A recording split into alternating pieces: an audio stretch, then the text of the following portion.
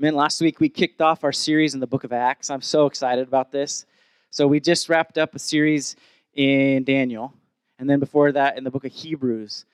And it's such a blessing as a communicator to just get to open up the Word of God each week and go, where are we going? And read and study and invest in that. And then come here on Sunday morning and get to share that with you. And I hope that you look forward to it. We're going to be going through the book of Acts for 2020. I don't know when we're going to finish it. I hope that doesn't bore you. Anybody going to get bored with that? Okay, good. Because it's an amazing story. It's an amazing book. It's an amazing example for us as we look at the church and how God started something pretty miraculous. Jesus, as Pastor Taylor was telling us last week, the book of Acts is really it's part 2 of a 2-part series. Book 1 is the book of Luke, and then book 2 is Acts. So we got the book of Luke that just talks about what Jesus began, and then the book of Acts picks up and says what Jesus continued. So he talked about sequels, and we had to ask the question, what kind of sequel are we? Because Acts has 28 chapters, and then it ends, and then the church launches out of that. And we, even though we're thousands of years later, we're still a part of that same movement. We're still telling the same story 2,000 years later. We still have an opportunity in our community to be the demonstration that the church was to that time. And so we are asked, what kind of sequel are we? Are we telling the same story? Are we telling a different story? We're called to continue that story. You know, I think of sequels, and Taylor talked about a bunch of them last week, but I think of sequels on one of my favorites that's got a multi-part is The Lord of the Rings. Any other Lord of the Rings fans out there? All right, Lord of the Rings. What's so great about Lord of the Rings and what makes it such a powerful story is it's really not 3 stories or 6 stories. It's one story with these parts. And so when I think of being a sequel, I don't think of we're not telling a different story. We're like another part of the same story. We've been called and we've been invited and we've been empowered by the Holy Spirit to go and tell the same story. It just moves the story into our time, into our community. And Paul actually said we fill up what's lacking in Christ's suffering because we demonstrate it. It's not lacking in the sense that it didn't accomplish the work. But to this community, to those who don't know who he is, we get to actually participate in showing him and telling them who Jesus is. It's a big deal. It's a huge deal. That's what we're called to do, to be that kind of sequel. But it's very tempting, and it's always been tempting for the church to tell a different story. It's always been tempting. There's always been a temptation for followers of Jesus to want to tell a different story. There is. Look at what happens in the book of Acts chapter 1, verse 6 through 8. So when they had come together, they asked him, Jesus is still with them, Lord, will you at this time restore the kingdom of Israel? He said to them, it is not for you to know the times or seasons that the Father has fixed by his own authority, but you will receive power when the Holy Spirit has come upon you, and you will be my witnesses in Jerusalem and in all Judea and Samaria and to the ends of the earth. Do you hear what they wanted the story to be? They wanted the story to be, now that Jesus has died and he's risen, now's the time that he's going to come and he's going to restore the kingdom of Israel. They've been hanging out with Jesus, and they thought that that's what was going to happen, that he's going to come and he's going to restore them to power, that they're going to overthrow the government that's been oppressing them, and that they're going to reign as they felt God had called them and ordained them to do. That's the story that they wanted. Even after they saw Jesus suffer and die and tell them again and again, I'm going to do this, they still wanted it. So when he rose from the dead, they're just like, yes, here we go again. And he tells them, no, that's not the story that you're going to tell. You're going to continue the story that I told you. This story of humility and meekness and servanthood and suffering. And you're going to go and demonstrate it to the world, and you're going to tell them about the resurrection. And you're going to tell them that this life isn't all that there is. And you're going to demonstrate the power of God, and you're going to teach them all the things that I taught you. And there's this part of them that goes, but we want to tell a different story. We want to tell a story of now we're more than conquerors, and we don't ever suffer anymore. We don't struggle anymore. If you just have faith, you won't hurt anymore. And Jesus is saying, if you have faith, you'll be with me forever. And that's the story we get to tell. And sometimes it'd be nice if we got to tell a story that you'll never feel pain again. But in this life, you're still going to struggle. Jesus told them that. In this life, you will have trials. But fear not. Fear not. Because there's another sequel that's coming. And we talk about this all the time. There's another sequel that's coming, and it's going to be the final chapter. And that's where Jesus comes back again. And at that point, all the promises are ours.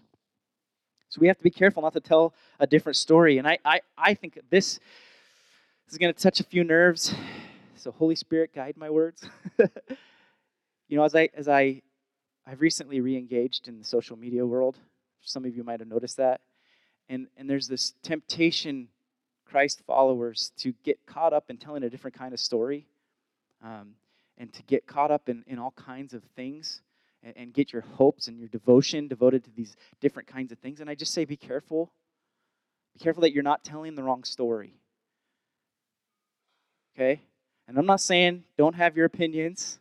I'm not saying don't talk about them, but just be careful. What are you investing in? What are you most devoted to? Okay? We trust in Jesus, and he didn't come set up a political kingdom. He came to set up a kingdom in our hearts. And your primary identity is not an American. It's a Christian if you've trusted in Jesus. So don't forget it. Whatever you say. All right, there, off my soapbox. Back down. So I get that concern, and I look around, and I see what people are posting. And it's none of you guys. So good job. At least I don't think. I haven't seen it yet. But we don't want to be a stumbling block to the gospel. It doesn't mean we won't speak truth. But make sure that truth is scriptural truth and not your opinion. Right. We want to tell the same story. What did Jesus do? That's our objective. That's what I'm called to encourage you to do this morning, to be a part of that. When Jesus left, he told his disciples to go to Jerusalem. And Jesus rose from the dead, and he hangs out with these guys for like 40 days. He hangs out with them, and he comes into them, and he continues to show them these scars, these wounds, because even if I had seen him once, I would want to see him again. Just my little skeptical brain. I'd be like, was that a dream? Or did he really rise from the dead? So he came and he showed them over and over again, I'm still here. I'm untouched by death. Okay? So he's going to leave them again. And if you're a believer, you're trusting Jesus, and you're a follower of him at the time, that would have been the most traumatic thing that could have possibly happened. You'd just seen him die, execution of the most painful type. And he's risen again, and there's all this hope and this joy. And then he's telling you, I got to go. And you're like, I mean, can you feel that? Can you feel that just like, you're going? And he says, but don't be afraid, because I'm going to send somebody. I'm going to send a helper to you. And at this point, they're trusting him, right? At this point, they've seen him die and rise again. So even though there's this weightiness that he's leaving, there's this joy knowing he's not going to leave us abandoned. So he says, go to Jerusalem and wait, because I'm going to send you. I'm not just going to be with you. I'm going to send you my power. I'm going to send you my Spirit. I'm going to send the Holy Spirit to you, that you'll be my witnesses. So the work that I've been doing and telling about the kingdom of God, I'm going to empower you to go and do it. I'm going to come and live inside you. And so they returned to Jerusalem. This is Acts 1:12. From the Mount of Olivet, which is near Jerusalem, a Sabbath day journey away. So they're going to travel a whole week to get home. So they returned to Jerusalem to wait. And Luke says it at the end of Luke.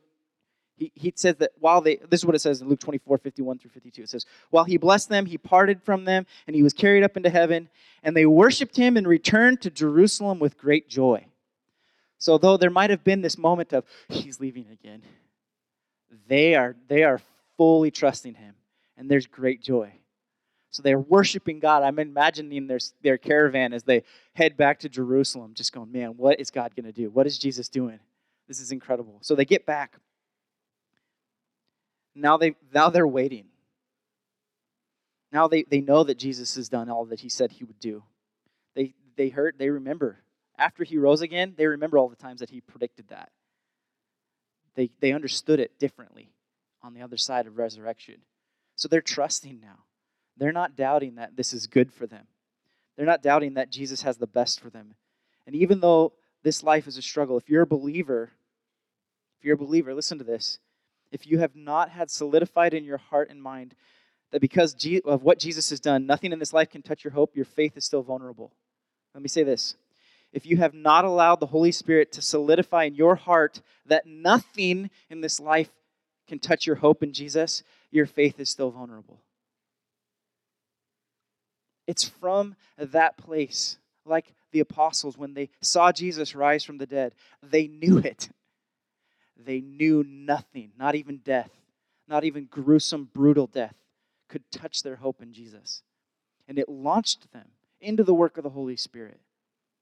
And that's part of the work of the Holy Spirit, to come and to teach our spirits to trust in Him, to see Jesus crucified and resurrected for our sin, knowing that what that means for us is that means that nothing in this life can touch our hope in Him. And when I say nothing, I mean nothing. Not cancer, not sickness, not the death of a parent, not the death of a child, not loneliness, not brokenness, not sin, not shame. Nothing can touch our hope in Jesus. We have to have that solidified in our hearts. Or we're going to tell a different story. And it may be subtle. It may be subtly different. We have to have that solidified in our hearts if we're going to tell the same story. That's why it speaks so powerfully of the goodness of the gospel when somebody who's going through immense suffering can say, I trust you. I know that I'm going to die. As we learned in James, I'm going to die and I can't take anything with me. I know it. And I'm going to look to you and I'm going to trust you, God. Because you rose for my life. You rose from the dead so that I could be with you. Do we trust it? Is it solidified? Because if you want to see the power of God take hold of your life and bring new hope and joy, fixate on the promise of Romans 8. Romans 8:38. If it's not one of your favorite verses in the Bible, you probably haven't read it very many times. It's amazing. The promises. Nothing can separate us from the love of God. Nothing can separate us. And when we fixate on that, it removes the power of the circumstances we face. And in this room this morning, we're facing all kinds of circumstances. Some have new babies, and it's all exciting. And others are struggling to get through a season of darkness and struggle. But we all come together around one hope. It's Jesus. It's the foundation that launches us into the work of the Holy Spirit of God. So they were waiting. Acts 1:13-14 says, and when they had entered, they went up to the upper room where they were staying. And Peter and John and James and Andrew and Philip and Thomas and Bartholomew and Matthew, James the son of Alphaeus and Simon the Zealot and Judas the son of James. All these, with one accord, were devoting themselves to prayer, together with the women and Mary, the mother of Jesus, and his brothers. Isn't that an awesome list? Like, I think about this group of people. It's like, man, can you imagine being in that room? Go back in time to know what transpired out of these lives transformed by the gospel, having met Jesus resurrected, empowered by the Holy Spirit. All right, we're going to be gathering together tonight for an hour. Not quite the same thing, but it's a start. My hope is that although we're here for only 1 hour, the unity that we have is more than an hour. Okay, so it talks about them being together in one accord. It's not a car. Sorry, had to throw that joke in there. I have an accord. You guys, I don't think you're all going to fit. Think about this moment. There's this uniqueness to this as the church waits. They wait. They've seen Jesus rise from the dead, and they're waiting. It's amazing. It's such a cool story as they wait. Nearly every Christ follower in the world is in one room at the time. Can you imagine that? Like, that just gives me goosebumps. And that, to me, that's one of the best pictures of heaven that I get. It's like everybody who trusted in Jesus all together. It's cool because I got to spend a year in Argentina, and I have friends all over the world today. And I don't get to see them. But you know what? We're in one accord. We're in unity. And that's what's so amazing about the church of Jesus. And we may live in a community where we don't see diversity like other communities do. And we have to work harder to trust and to understand the power of the gospel, that it brings us together across all divides. It's the only thing that can do that. We need that. We need that diversity. It demonstrates the power of the gospel. That we're not saved because we're good. We're not saved because of birth. We're not saved for any reason other than the fact that Jesus has done the work. We need that kind of diversity to live in diversity, but in unity. And the power of the Holy Spirit. So here they are. They're all sitting there. It's Peter and John and James and Andrew and Philip and Thomas and brother Bart and Matthew and James, the son of Alphaeus, and Simon the Zealot. I like that they throw that nickname in there. The son of James, or Judas, the son of James, because we want to not get confused with the other Judas. We're going to talk about the other Judas in just a minute. They're all together, as well as the women that Jesus had touched. And Mary, his mother. And catch who else is there? Jesus' brothers. To me, that's one of the greatest signs that the resurrection actually happened. Because after that, Jesus' brothers started worshiping him as God. And if you grew up with someone, you don't worship them as God unless they're God. Like, I cannot convince my brothers that I'm God. It's not happening. Jesus' brothers are there. They're with the disciples. If anybody had any questions about Jesus' upbringing, they're there. Mary's there. It's incredible. They're worshiping and praying together in one accord. Here's a fact. Faith is personal, but it isn't meant to be private. It's not meant to be lived in isolation. In fact, it cannot be lived in isolation. Unless it's forced isolation because you're in prison and you're in solitary confinement because you've been preaching the gospel. That would be an isolation moment that I think would be gospel ordained. Like I think of Paul, right? Some of his faith journey was lived as physically in isolation, but can I tell you what? He was in one accord. He was in unity. He was constantly seeking and praying for the church and his brothers that were out there, his brothers and sisters who were declaring the gospel. He prayed for them continually, it says. So for those who trust in Jesus, even if your life feels isolated, you're united. And for some of us in our culture, we live in a culture we got more ways to connect, but it seems like it's harder and harder to connect. So we have to work at it. That's why we're going to come together tonight and pray. It's a physical sign that we're together in prayer. We're going to come into this room and we're going to spend just an hour praying. It's why we encourage groups. You hear us talk about that a lot. Groups. It's for us to join together. You may not feel like you need other people, but you do. You do. Because faith is personal, but it isn't private. It isn't isolated. It's unifying.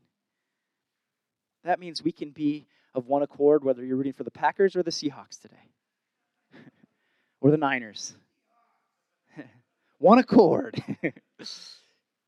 It's why, to me, it's so devastating when you see divisions in the church. It's so devastating when I get on Facebook and I see people who I know are brothers arguing with each other.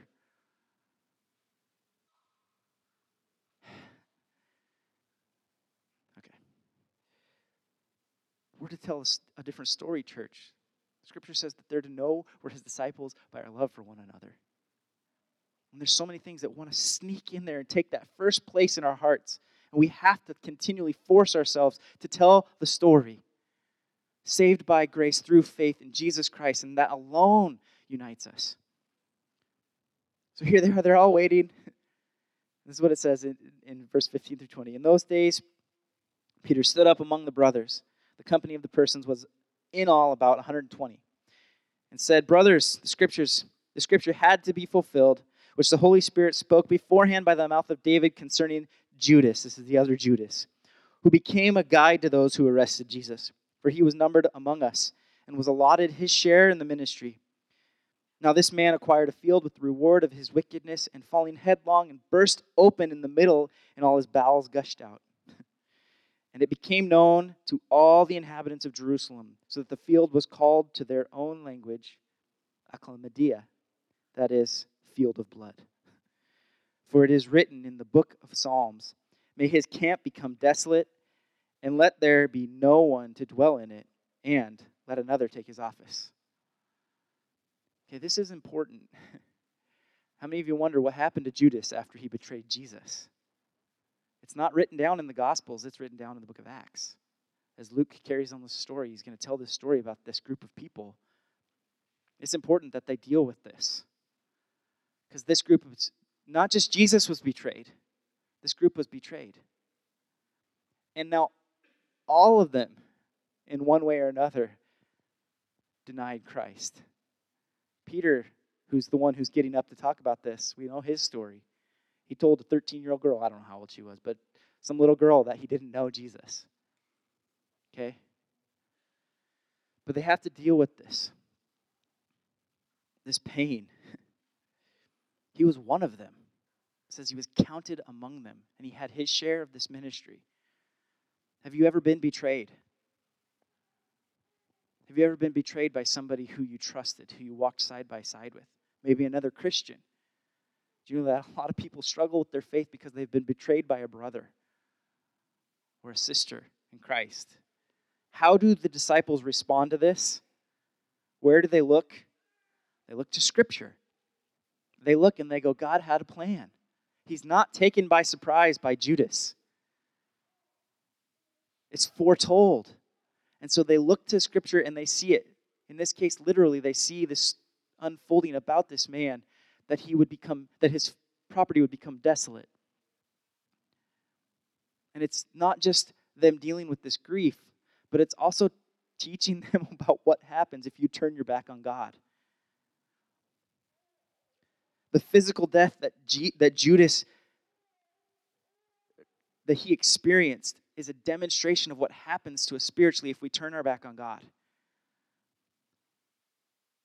To the disciples, to the apostles, this was a reminder. After having seen what they've seen, to tell a different story, to lie about who Jesus was, and then death. And so they deal with this. And at this point, they've seen Jesus resurrected. And they're not going back. None of them are. They're not going back.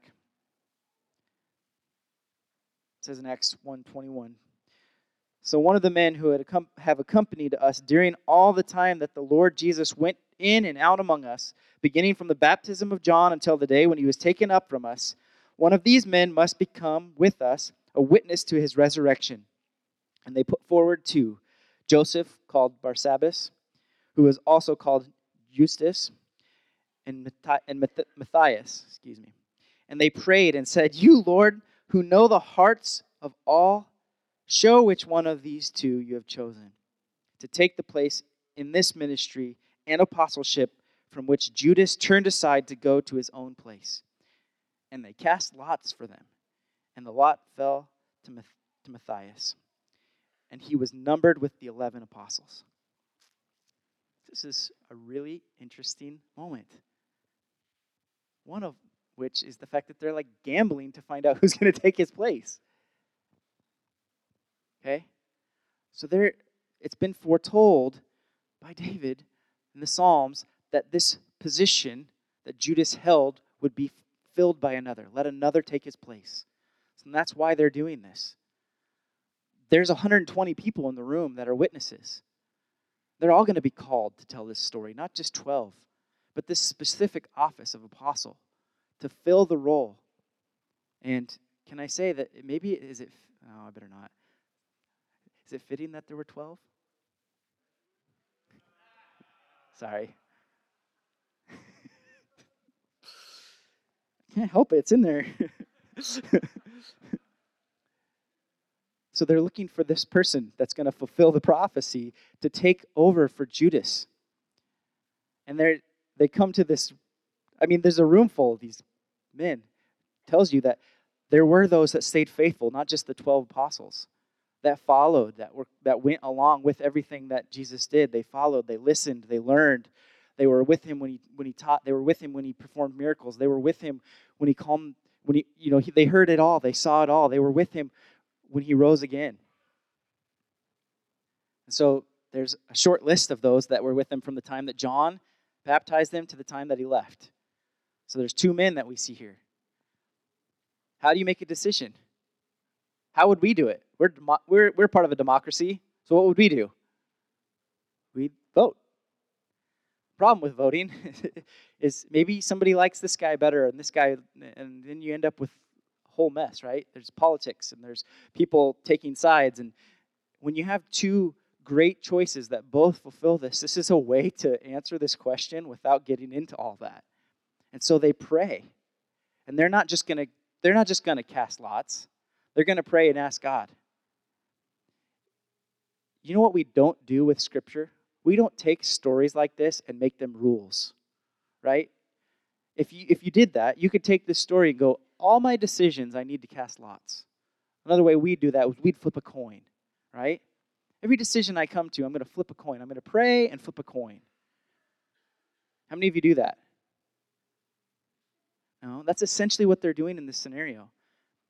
But we don't take a story like this and make it a rule. When we read Scripture and we see something that's describing something that happened, if we start making that into a prescription, we get into danger. So we wouldn't do that with this, but sometimes people do this with other things. They'll read a narrative, a part of a story, and they'll say, this is the way it must be. And this is how different branches of the church start. Instead of listening to what is commanded, we take things that happen and we make them rules. We don't do that with flipping a coin. Although, isn't there a character in the Batman story that's what he does? Anyway, sorry. That just came to me. One of the sequels. Anyway. Two-Face. Yeah, he literally flips a coin to make every decision. That's not what we're told to do here. But in this case, there's not a wrong choice. So they're going to trust God that he's going to put the person in there. And you know what? The other characters in that room are going to be called too, and they're going to be filled too, and they're going to go out and they're going to be witnesses too. But Matthias, he takes this role. He takes Judas's spot. There's another thing that we learn here. This is important for us even today. I think it's especially important for those who are actively engaged in ministry, which all of us should be at some level. Okay? God chooses us, but we are not irreplaceable. God chooses you. He's chosen you to be a part of his family. And even more than that, if that's it, then that's a pretty sad calling. He's called you to participate in the mission of God. Somewhere, in everything, to participate. And he calls us, he's chosen us, not because we're special, but because of his will. He's chosen you to be a part of this family, but we are not irreplaceable.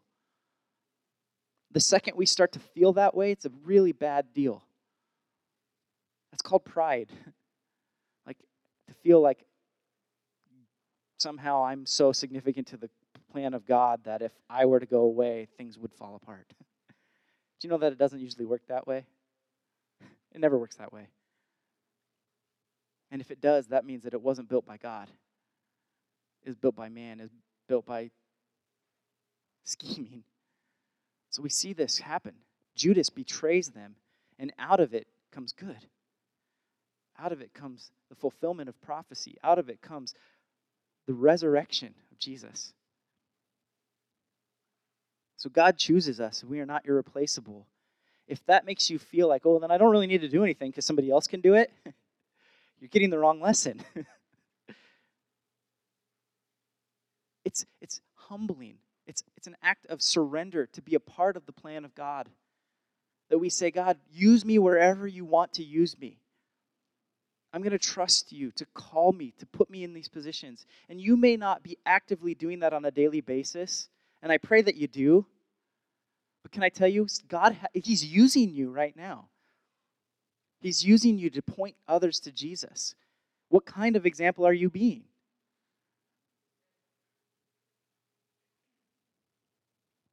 We are invited to actively seek to participate with God. not because we're good, not because we're irreplaceable. It's not pride to want to be a part of that. But to believe that in some way you become irreplaceable, that would be a problem. And I've been a part of churches where leadership kind of gives off that vibe. And Jesus talked about that. When you're in leadership, don't lord it over people. That's what the Gentiles do. But you be servant of all. You love everyone. You treat others as if they're more significant than you. Jesus demonstrated that. And it's part of the calling. That we get to go and we get to diminish. As John the Baptist said, he said, let me diminish that he might increase. Let me decrease that he might increase.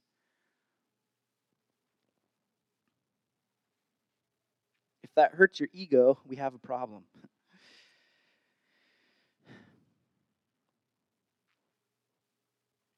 It's a blessing to be a part of this family. And I pray that it humbles me, and I pray that it humbles you to know that God has called you. And if you're here this morning and you're not trusting him with all your life, he's knocking on the door. He's saying, I rose for you. I died for you. Trust me. Trust me, because there's a lot of other things that we can be devoted to in this life. And I think this time of year with football, it's a great example of that. Talk to somebody whose life and joy hang on the outcome of 20-something-year-olds playing with the ball. It's depressing. Because today, whoever your favorite team is, one of the teams is losing. Okay, that's just a silly example, but people seriously devote their entire lives to being a fan. What are we devoted to? Is it career? Is it success? Is it to material things? Is it to being a good parent? Is it to our kids? You want to know another way to get depressed? Put your devotion in your kids. Because you can't guarantee they're going to turn out the way you want them to. You can't guarantee that they're going to be healthy. You can't guarantee anything. But if you can put your trust and devotion in Jesus, you can get through it. And if you can teach them that, and then pray. It's an act of faith. We're called to be a part of that and to tell the story. To put our hope and our devotion into Jesus. And this group of people, as we're going to continue in the book of Acts, they weren't just devoted. They were, the word I love is obsessed. It was an obsession. Because they realized once you've been fully impacted by that, nothing else can fill the tank like Jesus can. Nothing else can bring joy in the midst of heartache like Jesus can. Nothing else can allow you to look into someone's eyes who's going through pain and go, I've been there. And Jesus is enough. And it brings meaning to those things. Because we see that this life is not all that there is. And we have this proof that he rose from the dead. And he came back to tell us the story and to send us out to tell the story.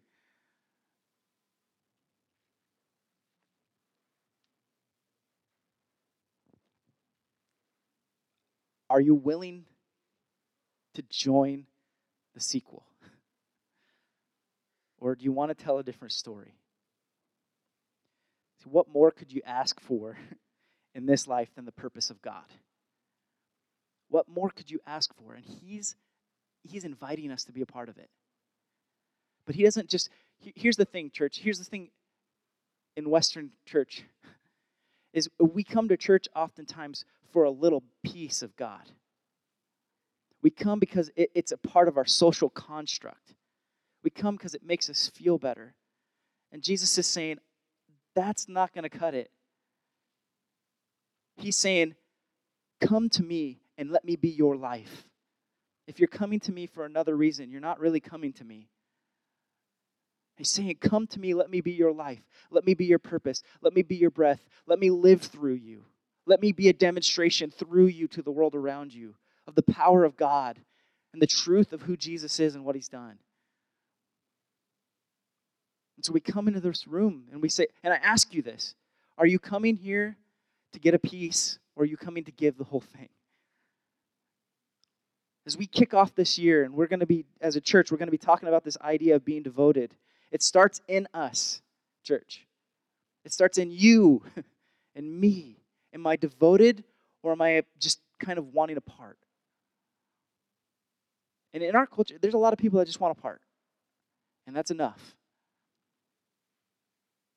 And here's something I know about God is he takes us where we're willing. And he's pleading, he's asking, he's wanting more. Not because he needs you, but because it's best for you. And if you've been on the fence and you're just kind of coming along and you're just kind of, you're here but you're not here. You believe in Jesus but you don't really have that desire to give him everything. He's patient. And I'm here today to ask you, will you say, yes, I'm all in? I want to be devoted. I don't want to be halfway.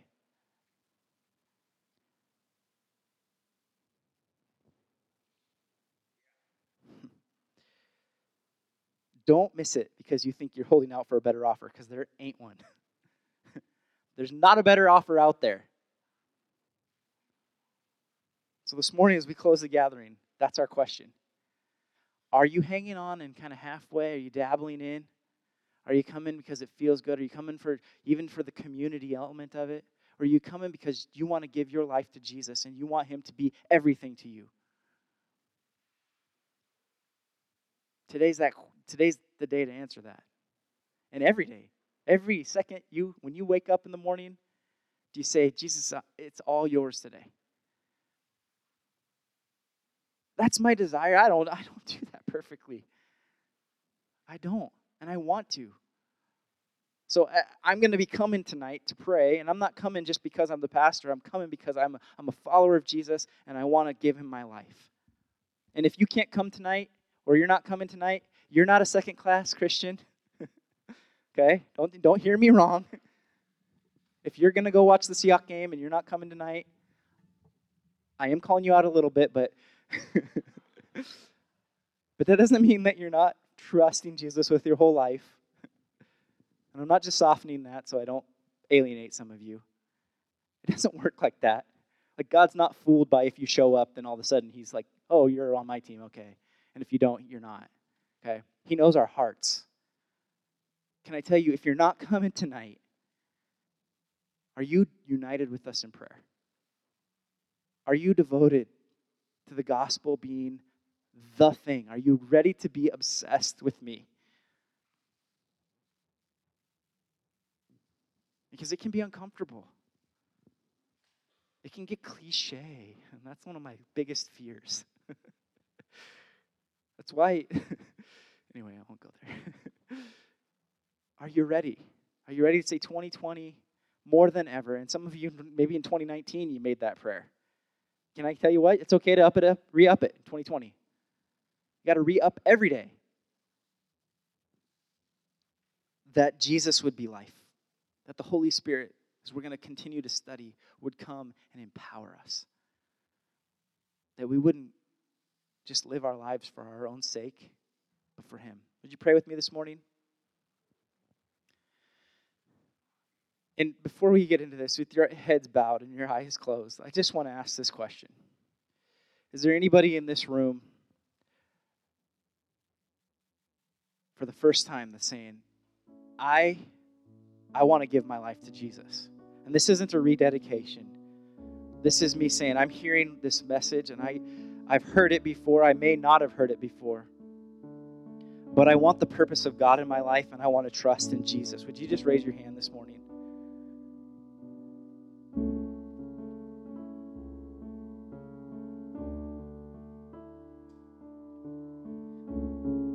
Okay, thank you. If you're in this room, you're going, he's got my heart, but I've been distracted or I've been pulled in other directions. I've been neglecting him or I've been neglecting the story. And you're saying this morning, with all of us that are raising our hands, I want to be devoted to this story. I want to be devoted not just to a story, but to Jesus. I want him to have my entire life, whatever that looks like. And when I fail, I want to turn back to him. Can I tell you something, church? You know that when we fail, we get to tell the story as well. It's part of the story. When we hide our failures, we tell a lie. When we acknowledge our failures and repent, we actually increase the goodness of God to people. So I'm not asking you to be perfect, but if you're here and you're saying, 2020, today, right now, I want to give my whole life to Jesus and to his purposes, would you raise your hand?